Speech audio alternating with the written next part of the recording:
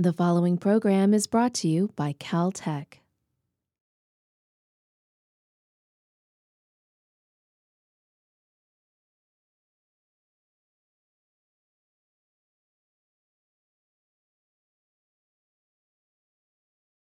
Thanks, Michelle. So it's my pleasure to introduce our speaker today, Dr. John Ziemer, who is the Concept Innovation Methods Chief at the JPL Innovation Foundry. He did his undergrad work at the University of Michigan and his graduate studies at Princeton University, specializing in plasma science and electric propulsion. He's the recipient of a number of awards, and just to name a few, the JPL Mariner Award, the JPL Explorer Award, and the JPL Individual Outstanding Achievement Award. And today he's going to talk to us about exploring mission concepts with the JPL Innovation Foundry A-Team.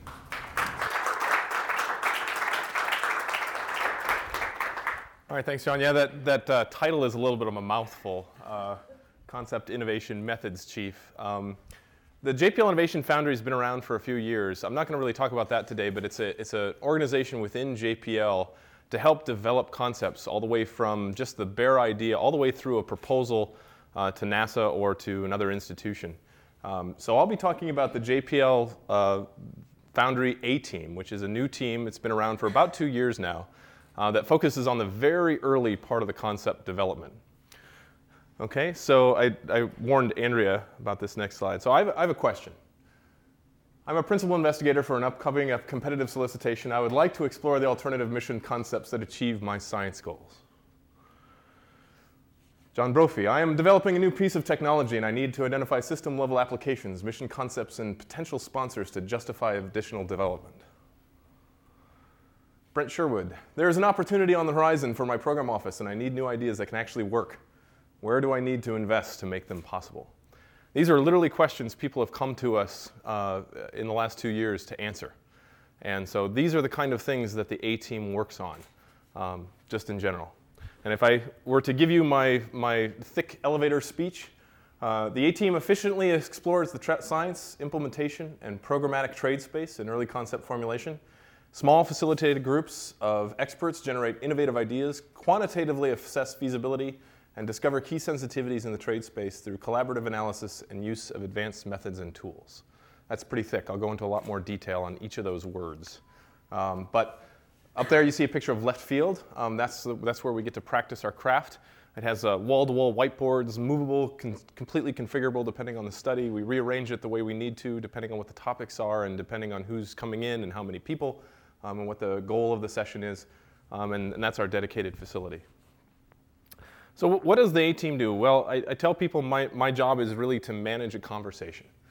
And so it's a conversation that is at this early concept formulation, a combination of the science, the engineering, and the programmatics.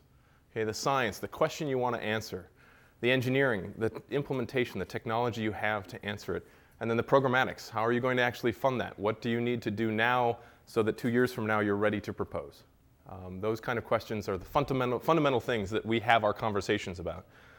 And in the end, we hope that through these conversations, we actually generate what I call a spark. Something in there that it's more than just what you came in with, but it's something that's an additional, now we've got either a better understanding of the problem, more concise statement, or more data, more analysis tools to know our next direction, our next step. We're not, in fact, a lot of the times, and most of the times, our studies don't provide the answer. Most of our studies give you an idea of what the answer could be better.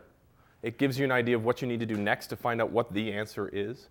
It gives you an idea of what other people might be doing or where you sit in the grand scheme of things, and how the program office or how the funders might view you and what directions you might need to take your concept to make sure it gets that next infusion of funding to take the next step. Okay, so if we say that there's a process to the A-Team, it contains these kind of words: research, question, create, provoke, test, explore, narrate, stretch, evaluate, discover, reveal, and materialize. Those are words that they almost go in order with our process, but that's the feeling that you get when you go through different steps, different parts of an A-Team study. Okay, so the agenda for the rest of my talk, I'm going to go into a little bit more detail about what is it. I'm also going to talk and put it in the framework of something we've called the concept maturity level. A lot of times we have a person or a team that comes together and they think they're ready to propose, but in reality they've got a lot of work to do. And so what we like to do is put them sort of on a scale of maturity. And that scale helps us define what they need to do now, what they've got now, what they need to do next. And I'll talk about the things in that context. I'll also talk a little bit more detail about what we do, how we work, who's involved, and why you'd use it. Some discussion of study methods and examples, and then I'll touch a little bit more on how we're going to improve. Again, we've only been around for about 2 years. We've done about 70 studies during those 2 years. The first year was about 25 studies, and this year then the following year was about 45 studies, or 35 studies rather. Did I do that math right? Anyway, total of about 70. Right now we're doing about a study a week is about the pace that we're at right now. Okay, so here's this scale that we've called the concept maturity level. I did not develop this. This is something that some folks in the Foundry before I got there worked on. But it's a very useful tool for understanding sort of where you're at in your concept. So it starts all the way at CML 1, which is literally the idea on the back of a napkin. Okay, or a sticky note, or a white paper, or something that's very rudimentary. Sort of, I've got this idea. And here's the key nugget of it. Here's the reason why it's a special idea. Okay, that's the CML1. CML2, you start to talk about feasibility. Can you really do that? Does it violate any laws of physics? Does it violate any programmatic rules? Are you really going to be able to find the funding and everything like that? Or are you just repeating what somebody else has done and so therefore no one's going to fund it? Questions of feasibility. Can you get there? Can you do it in the time that you have? Is it an event driven? All sorts of questions go into feasibility. Then the trade space. We try to broaden out the idea and understand what are the options to accomplish this idea. Which ways can we do it? Do we need new technology? Does new technology help? Are there different opportunities or different partnerships that we can bring in to help your idea mature or get it to the next step? All those things end up with the trade space. It covers the science trade space, the engineering trade space, and the programmatic trade space. And so it's a lot of different options to consider. Then we that's where the A-team exists, and then we hand over to, some people might have heard of Team X. That's another thing that's been around in JPL since the 90s. The Team X focuses on a point design. There you're actually starting to select components. We're going to use this antenna. We're going to use this solar panel. We're going to use this spectrometer. And you start to design the entire mission around much more detail. And then at CML5, you're ready to propose. That's basically the first time that you would actually get your concept together in a fairly large 100-page, 200-page document ready to go to our sponsor to have them go through a competitive selection. If you get selected, a lot of times the next step that you have to take is still competitive. There might be one or more proposals that were selected at that point, and there's still a down select afterwards, or NASA still wants you to ensure that you're progressing along before they give you the full selection, full invitation. So you go to CML6. CML7 is basically equivalent to a requirements review. You've got all your requirements established. And then CML8 is something like a PDR. And that's where the Innovation Foundry stops. There's another organization. Preliminary Design Review. That's in sort of project management, engineers. That's sort of the first time you get together and have a design that you believe will meet your requirements. And then the next thing is called the Critical Design Review, where you prove it. Right? So the preliminary design review is sort of where formulation ends, and that's the real boundary of where the Foundry behaves and exists.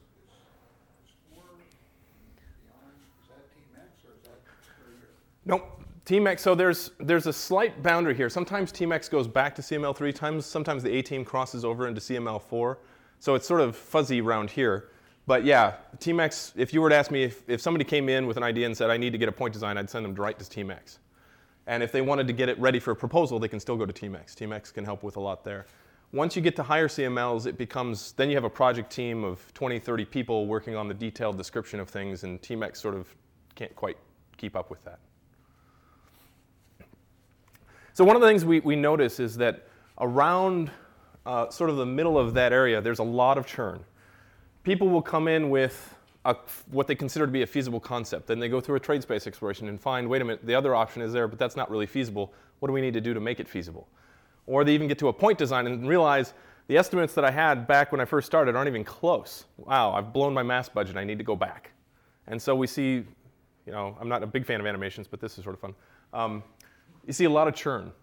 through there. And so the A-Team was originally designed to basically help that churn early on, because without it, 2 years ago, there wasn't anything like that. Basically, people still did this work. It's not as if this work didn't go on. But there wasn't a practice established. There were people established who were good at it or not good at it. And you either got those people and you were lucky, or you didn't, and you didn't really have a place to start. And so the A-Team was set up to basically have the same kind of service orientation as TeamX did, where anybody can come in and use this if they would like to, or not. They don't have to. There's no regulation or rule that says you have to go through the A-Team at JPL to get your concept matured. So it's a service. So we have to be good. If we're not good, no one will come and use us. Okay, so if we look at sort of how an idea starts and where the A-Team sort of fits in, you have the CML one, you have the salient kernel documented. CML2, the fundamental feasibility of one or more approaches validated quantitatively.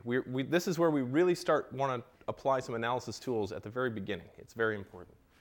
Then we broaden out those ideas and we open up the trade space, we frame the key question, analyze drivers, derive and assess the partials. We try to look at, again, at this point, we're not coming up with the optimum solution. What we're trying to understand is if we start to vary this or choose this instrument over that instrument or choose this propulsion system over that propulsion system, how does that affect the rest of the system? All of our space missions are very integrated, very tightly thing. One change, one notion changes everything else.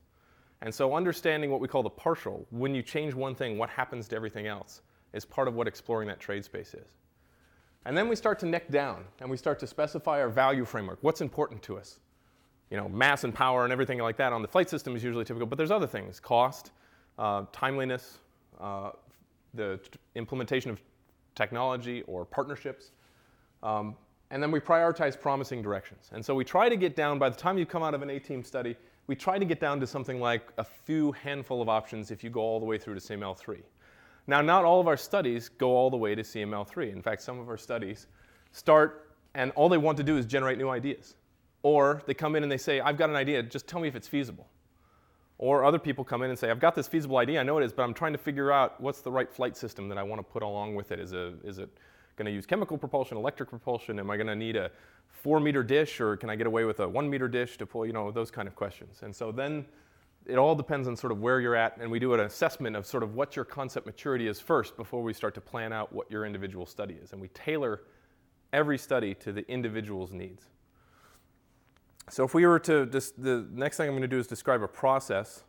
It basically starts with a person, an external PI, an internal PI, the chief scientist at JPL, the chief technologist at JPL, the director, the program director, a program manager, a line manager, a project or task manager, or even the foundry itself can all initiate a study.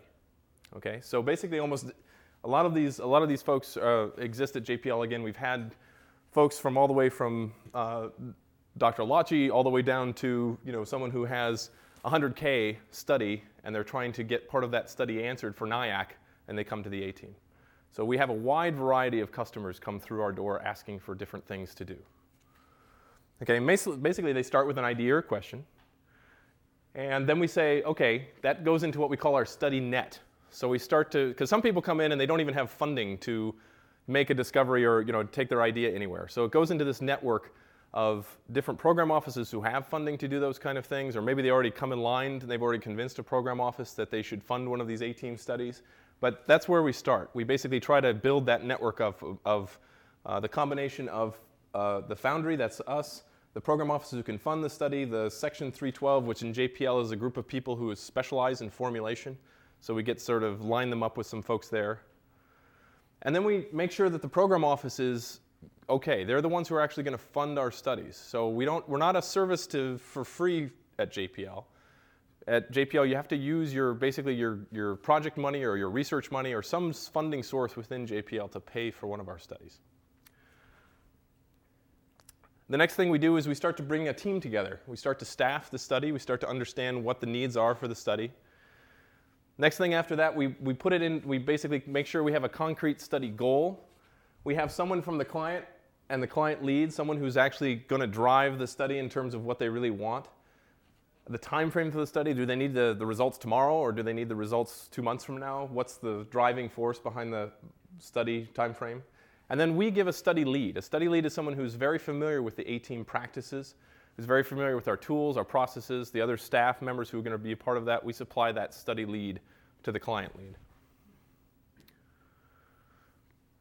The next thing, it goes into, once we actually see this, we start to see that there's a concrete study. There's going to be a real thing here.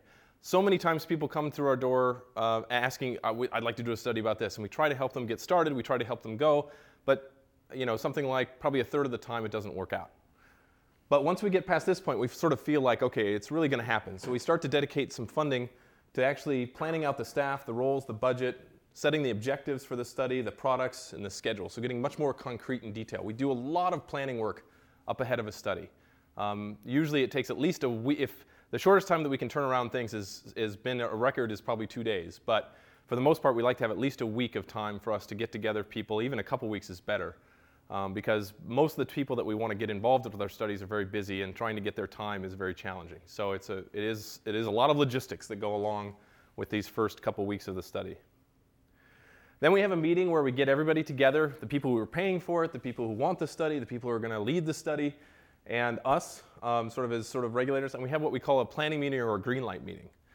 Everybody gets together. We all agree on the scope of the study. We all believe that this is what's the right plan. It's going to work. And then we kick it off. And so the study itself has people from the formulation section at JPL and technical divisions.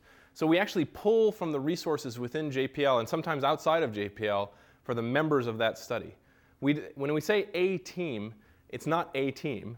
It's at least 5 or 6 people that have gone through the A-team process before, but then the rest of the team can be completely configured to whatever the study needs. In fact, a lot of times the client will bring people with them to the study, and we accommodate that. So we have to train some people when they get in sort of how to behave or how to act inside of our studies, and that's fine. We recognize that we deal with that every study.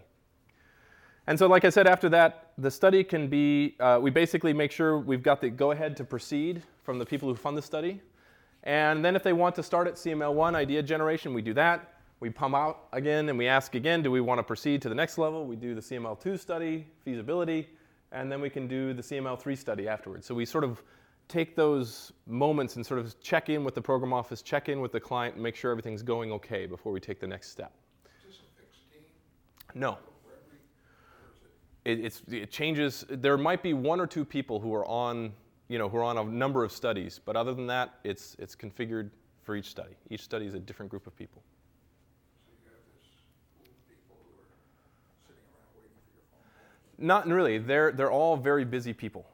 In fact, we want busy people. We don't want people who are just sitting around not doing anything. We pay for the salaries of a day a week of what we call the core team, and I'll go into a little bit more of that in detail, because there are times when we need to pull people really quickly. So we do have some funding to give some people some work in the meantime, and if we need to take them away from that, then we can take them away really quickly and they can go back to their day job. But otherwise, yeah, we have to find time from people's regular jobs to come and help us with our studies.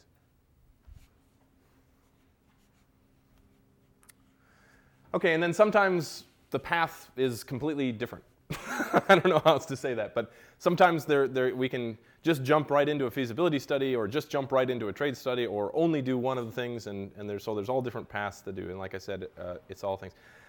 Now, what we do in our studies is we have a number of sessions. Okay, so any study in particular can have just one time everybody gets together and meets together, or 2 or 3 or 4. Sometimes the meetings are with the whole team, and other times it's just with a subset of the team. And so we design all of those sessions ahead of time. All right, so we know how much the study is going to cost, we know what the details are, and specifically what the objectives of each session are.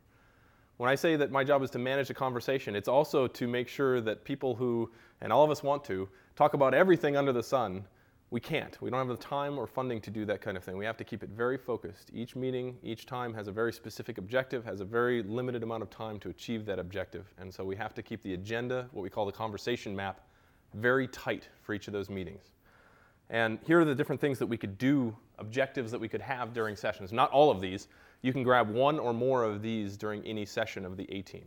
So describing background research, where we have people come up and say what they know, so they give the knowledge to the rest of the group. Reviewing and refining science objectives, including traceability. Traceability is very important to us, understanding where that requirement came from and why. Brainstorming new ideas, organizing and prioritizing ideas, defining the feasibility and trade space boundaries, and figuring out what the figures of merit are. creating science cases or seeds and implementation cases or prototypes to explore the trade space. We have this sort of thing we like to call rapid prototyping. It's not in the conventional sense of 3D printing or something like that, although we do have 3D printers. But the idea is that you don't have to get the concept right the first time you try it. Okay? Take away that barrier. So many JPLers, so many engineers feel like the first time that they're going to put an idea down and be concrete, it has to be the right answer. We try to get away from that because that takes a lot of time and it actually is kind of anti-productive by the time you're done with it. We really want people to put down their first ideas, and if it's wrong, fine, we'll figure it out and we'll fix it. Okay, so it's important for us to do these sort of prototypes of different concepts that would meet the implementation requirements. We do real-time analysis to answer targeted questions or trades, so we have a lot of new tools that are meant to, in real time, do trades between subsystems or trades between different instruments or look up things. We have databases available. We have tools that are able to put different scenarios together. We assign tasks that will occur between sessions. Some of our things require more analysis than we can do in real time. If you need a thermal analysis, you're not going to be able to have the engineer, sit there in the thing and build up a 3D CAD model and actually do all the boundary conditions and everything else you'd need to make an analysis. So we find out what those analysis tasks are, and we go and have them do those between the sessions. And then they'll report back at another session. So we're reviewing the results from the offline tasks. And then synthesizing a small number of concepts that should go forward and more in depth, so we actually do some down select, and developing a strategic map based on the recommendations for the concept's development path. So this is an important product of an A-team study. For every study we do, we have a strategic map at the end of it, which is a roadmap for every concept NASA ever develops. If you look at almost every concept I can think of has been probably canceled at least 3 times in its lifetime before it actually got to fly at JPL. And so navigating the space, the decade that it takes for your idea to actually turn into a mission concept is very challenging. And so understanding when opportunities are there, when you can grab them, who you should talk to, who you need to get in line to help you, who you should partner with, all of those questions are very important questions to actually getting your idea from just an idea into a real flying mission. And so we try to help you navigate that whole space with a strategic map.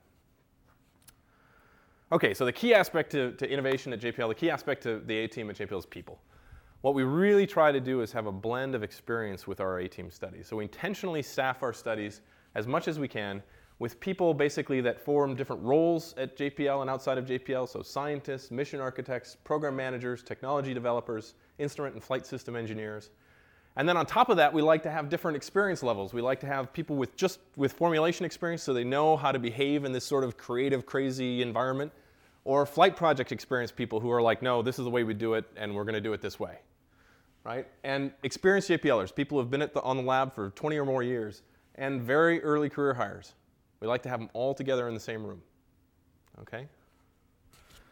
Now, specifically, we've had a few questions about what is the study made up of? How does the study behave? Well, in every study, there's only 6 roles that every study will have these 6 roles. And we call it the A-frame because there's 2 parts of it. There's a methods part of it and a technical part of it. So there's a facilitator, a study lead, and an assistant study lead on the methods side. And then on the technical side, we have an architect, a lead systems engineer, and an integration engineer. What we've noticed is that most of the time when people put together their concept team, they actually are missing most of the methods folks. In other words, they get a bunch of technical folks together and assume or hope or push for them to do all of the other stuff, all the sort of soft skills.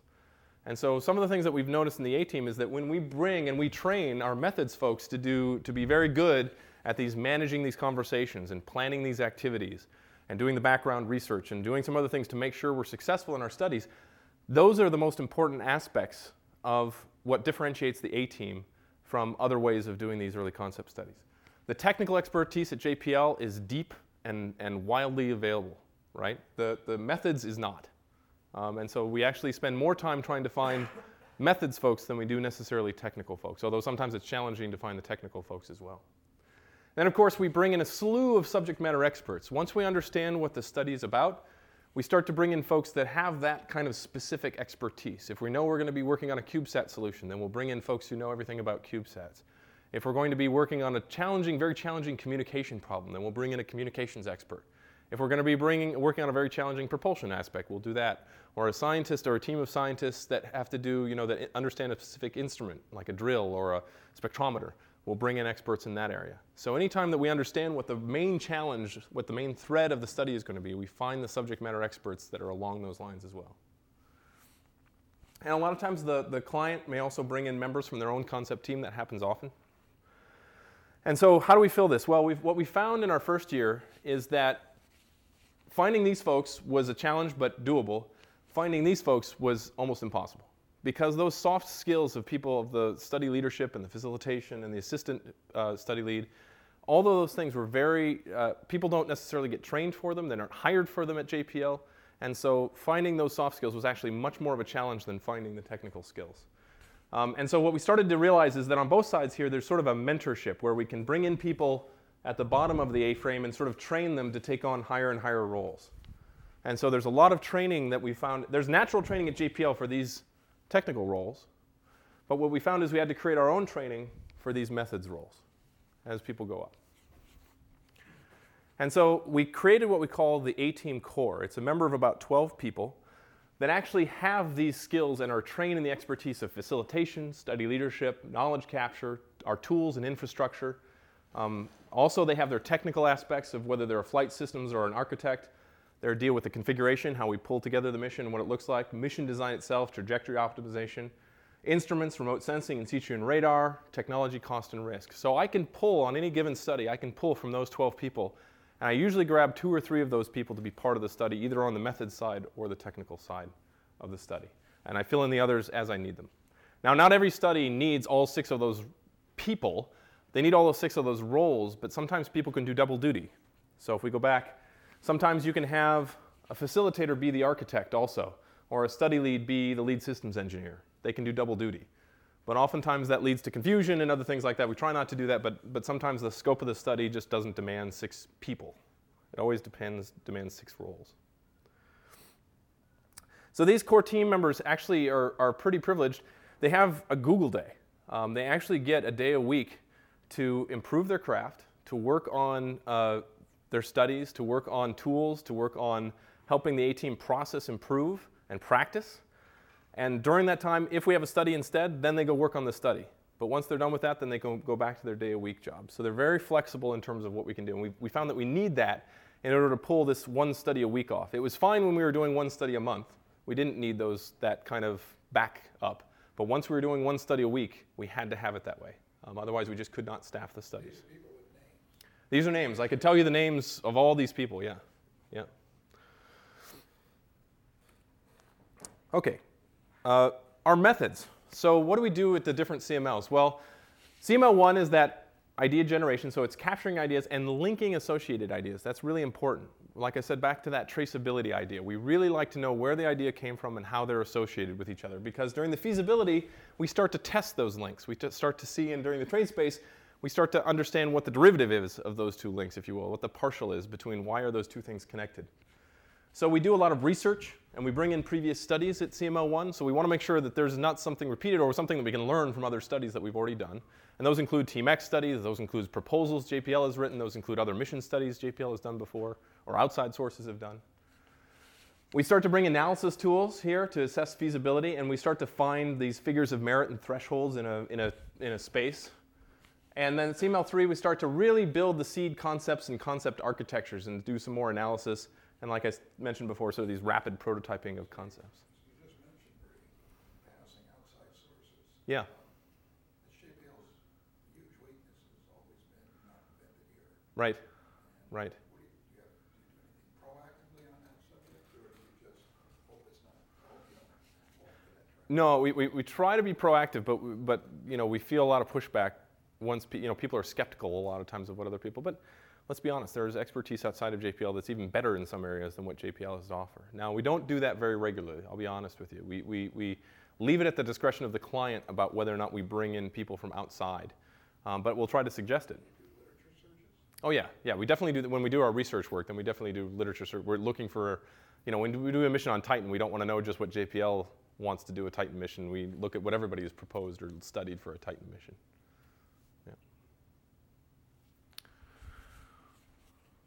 Okay, so the tools that we have available, and we're working on our tools. We didn't really start with any tools to begin with. So we've got something we call the A language that's about how we capture knowledge. We found out that actually as the session's progressing, we don't want people who are actually participating in the study taking notes. That distracts them from what's going on. So we actually have people just dedicated to doing knowledge capture during our studies. And they have a quick way of doing that now called the A language, where multiple people can contribute to a PDF document that basically gets assigned and grouped and organized. So basically somebody's literally working on the whiteboard while somebody else is sort of mapping what's happening in that. In fact, we even have tools that record what happens on the whiteboard if we need them. Or we can bring in images or web links or documents or whatever we need to into this sort of compact PDF. We use a wiki for basically capturing our study information. Every study gets its own wiki space and gets the access controlled to whoever the participants are. After the study's done, they get the wiki. They can do it, they can keep using it, they can not use it. It's there for them to use. We have a lot of IT software building up now and capture hardware, pictures of the whiteboards, that kind of thing. We're working on science traceability thresholds and value tools. So we have these science traceability diagrams. Those are an interesting thing that helps us understand sort of what the root needs are and the various different ways you can achieve the science. We've got different tools that help evaluate the science value. That's a tricky one because it's all relative, right? But oftentimes, almost always, a PI will come into an A-team study with more science than we can achieve for the amount of funding that we're going to be able to get for that mission. And so we have to be able to include some kind of value, what's more important than others, and maybe how challenging something is versus another. Then we have a lot of tools for gearing up what the mission, flight system, and payload design will be. We have this new tool we're working on called 5-minute mission design. Right now, JPL is known for its trajectory optimization to different planets. And a lot of the time, those kind of optimizations would literally take weeks. You'd come in with a set of parameters, you give it to the trajectory optimization guys. A week later, they'd come back with results, and you say, wait a minute, I like this space, but please tweak this number and everything like that. A week later, you come back. That doesn't work for an A-team study. In fact, if we could, we'd do it in real time, right in the study session. And so we've got a guy who's working on massively parallelizing the trajectory optimization code. So basically, we can put it to the cloud, and instead of 1 week, we can get an answer in 5 minutes. And so literally you can do a trajectory optimization, search for something, get a trajectory, here's your launch date, here's your arrival date, here's the delta V requirement, and you can, oh, wait a minute, let me change that parameter. I think actually my flight system's going to be 50 kilograms less. Bam, new solution 5 minutes later. And so right now, it doesn't do all the delta V's like gravity assist, so it doesn't have all those permutations in it, but otherwise it has sort of full fidelity for a chemical propulsion system that can go to any planet. We're working on adding the gravity assist, and we're working on adding low thrust EP systems. So that's coming. Again, we've only been in business for a couple years, so we still got a lot more work to do. We have these things called baseball cards for flight systems. So we have the full detail of flight systems that both JPL have shown, and now we're working on something like 180 different flight missions for both Europe, all of the US, and Goddard and NASA. So we're trying to build up these sort of database of flight systems. And we have physics-based instrument sizing tools. So if you know the wavelength range of your spectrometer and you know the resolution you need, we can help size what that instrument looks like based on previous spectrometers, which then goes into some of our cost tools that tell us whether or not how much that instrument could cost. And so we always worry about cost.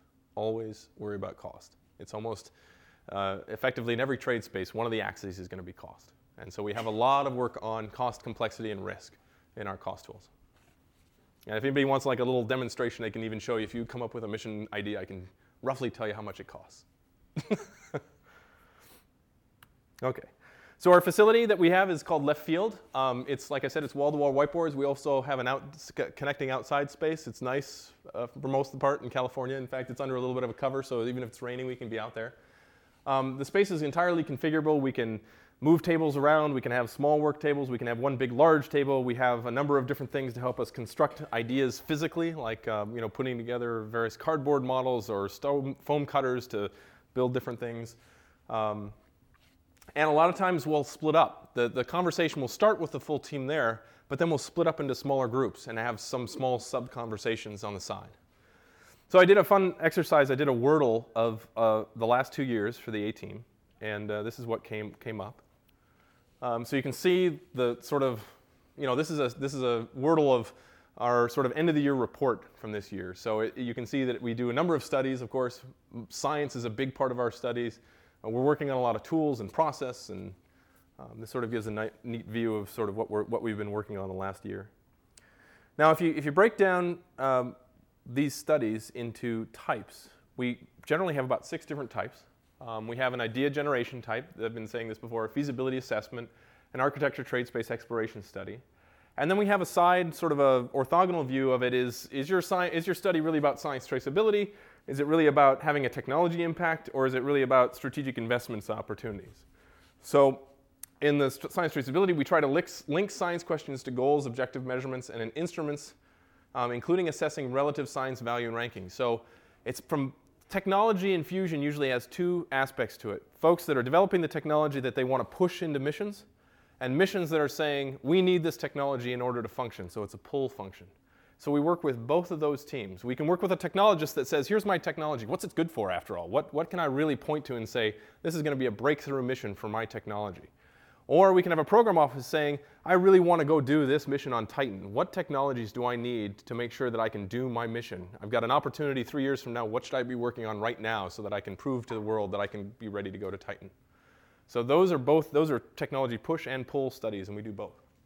We're also working on the Office of the Chief Scientist at JPL and the Office of the Chief Technologist at JPL are both very interested in sort of hearing the generic outcomes of the studies, because as they plan their roadmaps and see what JPL wants to invest in, they want to hear from these early concept studies where really this is like the only chance technology really has a chance to get infused. If you're up at CML4 and you're already at a point design, that's probably the very last time you can get a new technology into the mission design. And so if you're not in this sort of early technology trade space, it's really hard to get in there afterwards. It has to be a major problem that the projects come up with that they have no other solution, and then they'll probably invest in new technology. But if you're proposing even a new technology, so if your technology is net TRL 6, by the time you propose, it's very unlikely it's going to get funded. It's deemed as too risky.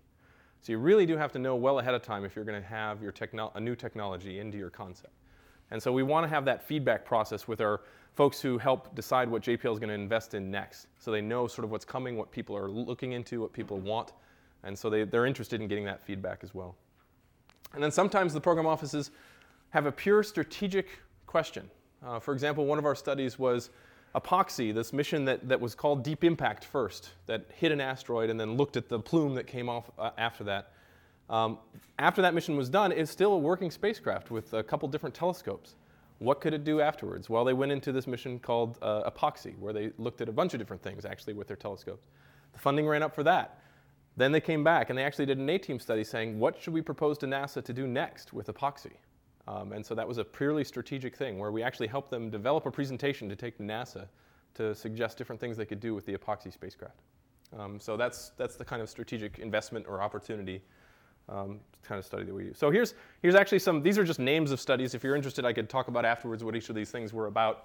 But as far as idea generation, we've looked at Mars caves, dwelling in Mars caves, small sats for supporting human spaceflight. For a feasibility, we've done things like public outreach. We actually had Insight, before they were selected, come to us and say, we need a public outreach plan. Here are the things we're thinking about. Are these feasible? Will they fit within our budget? Will people be really interested in looking at them? Planetary science from atmospheric balloons. And then on the architecture trade space, we have fewer of these studies. SWORD was one, low-cost landers, where they actually got into technical detail of the trade space exploration. Here's some science traceability ones, a thing on sea level rise initiative using CubeSats for Earth science missions.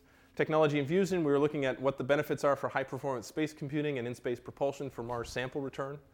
And then strategic, that epoxy follow-on mission I was talking about, and then exploring future spacecraft and science missions, where sort of NASA as a strategic level was looking at where the directions were going for various spacecraft and science missions. So if you break down, we've done, like I said, we've done about 60 studies. If you look at the very first 50 of them, these are the statistics. So 40 of our 50 studies included some CML1, some kind of idea brainstorming. So grand majority of them have some kind of a brainstorming aspect to them, an idea generation. 38 of our 50 studies included some feasibility assessment. That's the majority of what we do. Most of the time what we do, our studies end at CML2. Over half of our studies end at CML2. So the person says either, no, sorry, it's not feasible. That's rare. Or here's your feasibility options. Why don't you go explore those a little bit more before you come back and talk about the one that we want to do a trade space exploration on. So there's a lot of gap in between sometimes the CML2 and the CML3 study. So 15 of our 50 studies include CML3, and of course that's where we stop. So if you get to CML3, then you stop there. Out of those 15, about 5 of those went on to TMEX. And so you can sort of see the natural funneling down of how many ideas we start with versus how many get to the next step. Because each of those steps cost a little bit more funding to even get an investigation or a study going. On science traceability, out of the 50 studies, 9 have really focused on science traceability, 13 have focused on technology, and 13 have been strategic. So you can see those don't add up to 50, So there have basically been other things that we've worked on, or some little aspect of all those three. And now I'm going to show you some of the products that we've produced from some of these studies.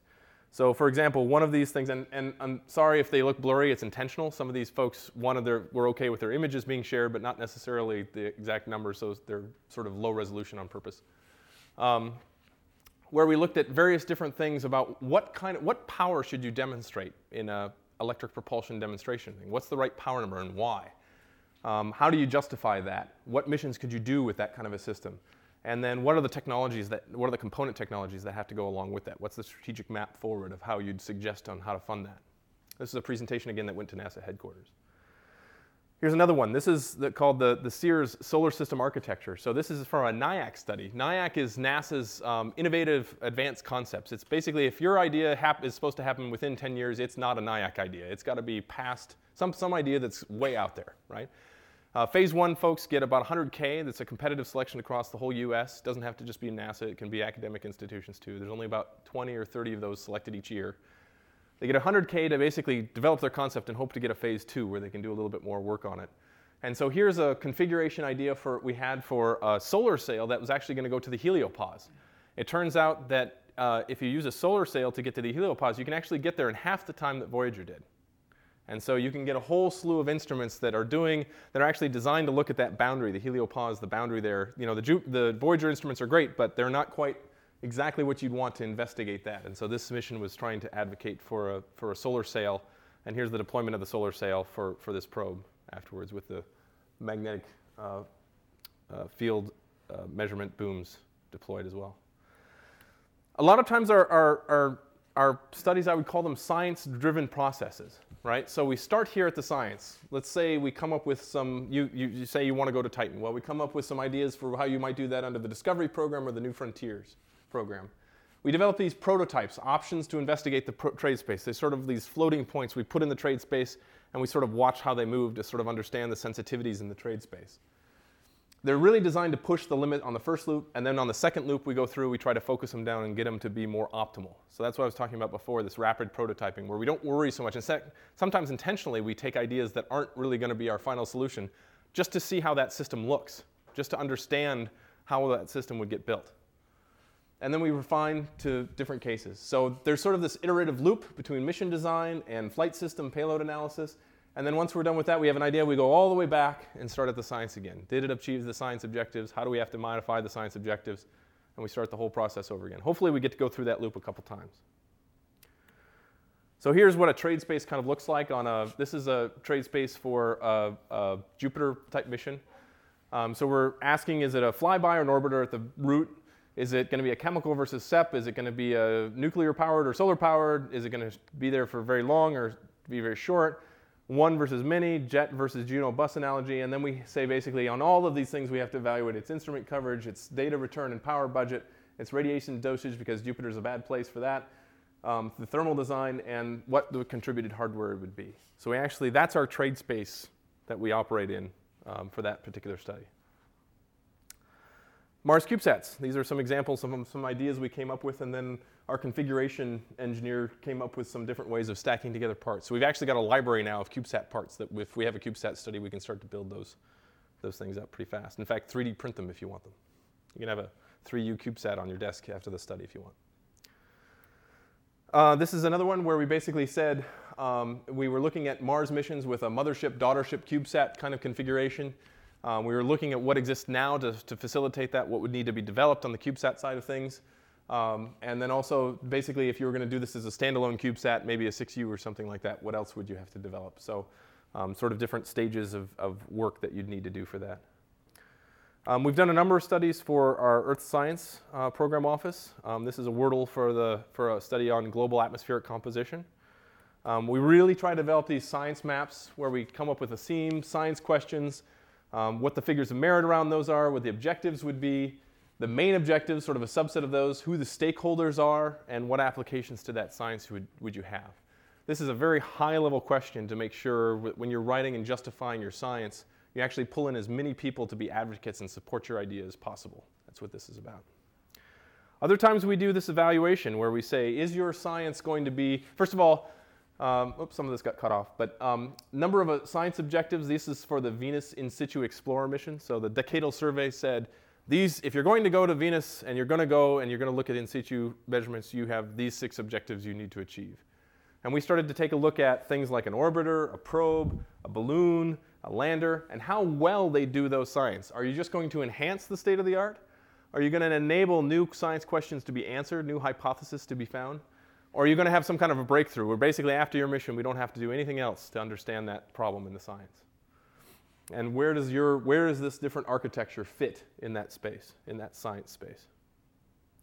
Okay. So, improvements. We're working on building and improving our tools. We continue to work on new ways to do the idea capture, organization, and reference.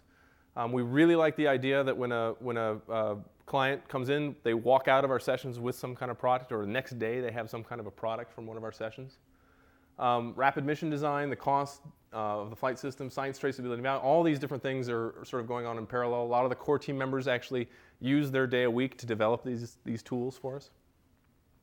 We're developing new methods. We have one pilot study every year where we try out something new, whether it's a new brainstorming technique, a new tool, a new way of having a conversation about something. We always try out new things. And we're always getting more people involved. We're up to about 500 people at JPL now that have participated in A-Team studies, and the number just keeps growing. And so we're also trying to develop and train people on the A-frame, the method side especially, sort of build a network up of subject matter experts so that they're used to behaving and participating in our A-Team studies, so we don't really have to train them. We're looking back at what we've done and trying to make sure we're keeping our clients and customers happy so they like our products and we're making them better. And then we're trying to see what happens. After one of our studies, what happens to the idea? We suggested you go do this and hope that you propose this. Did you get it? Did what the A-Team did actually help you get your funding for your next step? So we try to follow up with our clients and see how they're doing and see how things are going. Okay, so last slide. In summary, the A-Team is one accessible and I'd say now proven. Before I took that, proven was a new word I got to add onto this chart. Way for JPL to explore the trade space and mature ideas onto concepts. It's a reliable and configurable process. We really do customize the study for each different thing that we come across. The A-Team is really a collection of people, ideas, and objects that promote new connections and innovations at JPL. I didn't really talk about innovation much, but at our root is the idea that when you bring people together that haven't heard each other, or you bring ideas together that haven't been connected before, or you bring technologies in that haven't been seen by other people, that's where the innovation happens. Sure, every now and then you have this brilliant idea on your own, bright idea that no one's ever thought of before. But what we really say is effective is that trying to do this thing where we bring a lot of these people that don't really talk to each other early on. Most of the time, they drive, they get their concept, and they get it actually fairly mature before they bring in an expert that might tell them, no, that's not the way you'd want to do that, you should do it this way. Or don't even know what's possible to be done, and they just assume that this is the way you do it because that's what they saw in the last mission, when there might be a whole other way of doing it that's incredibly more cheaper, less mass, all those kind of good things. So we really try to promote innovation by building those new connections. In fact, one of the success criteria of our studies is really if one of those new connections has been made. Literally a person thing, managing the conversation. If we've made that kind of connection, then that's fantastic. And it really is available for use, even on campus. There's my contact information, or you can contact anybody else in the Foundry. The Section 312, which is the concurrent engineering group, that's the group that we pull most of our people from. So Robert knows very well what the A-Team is and can help pull together a study as well. Okay, thank you.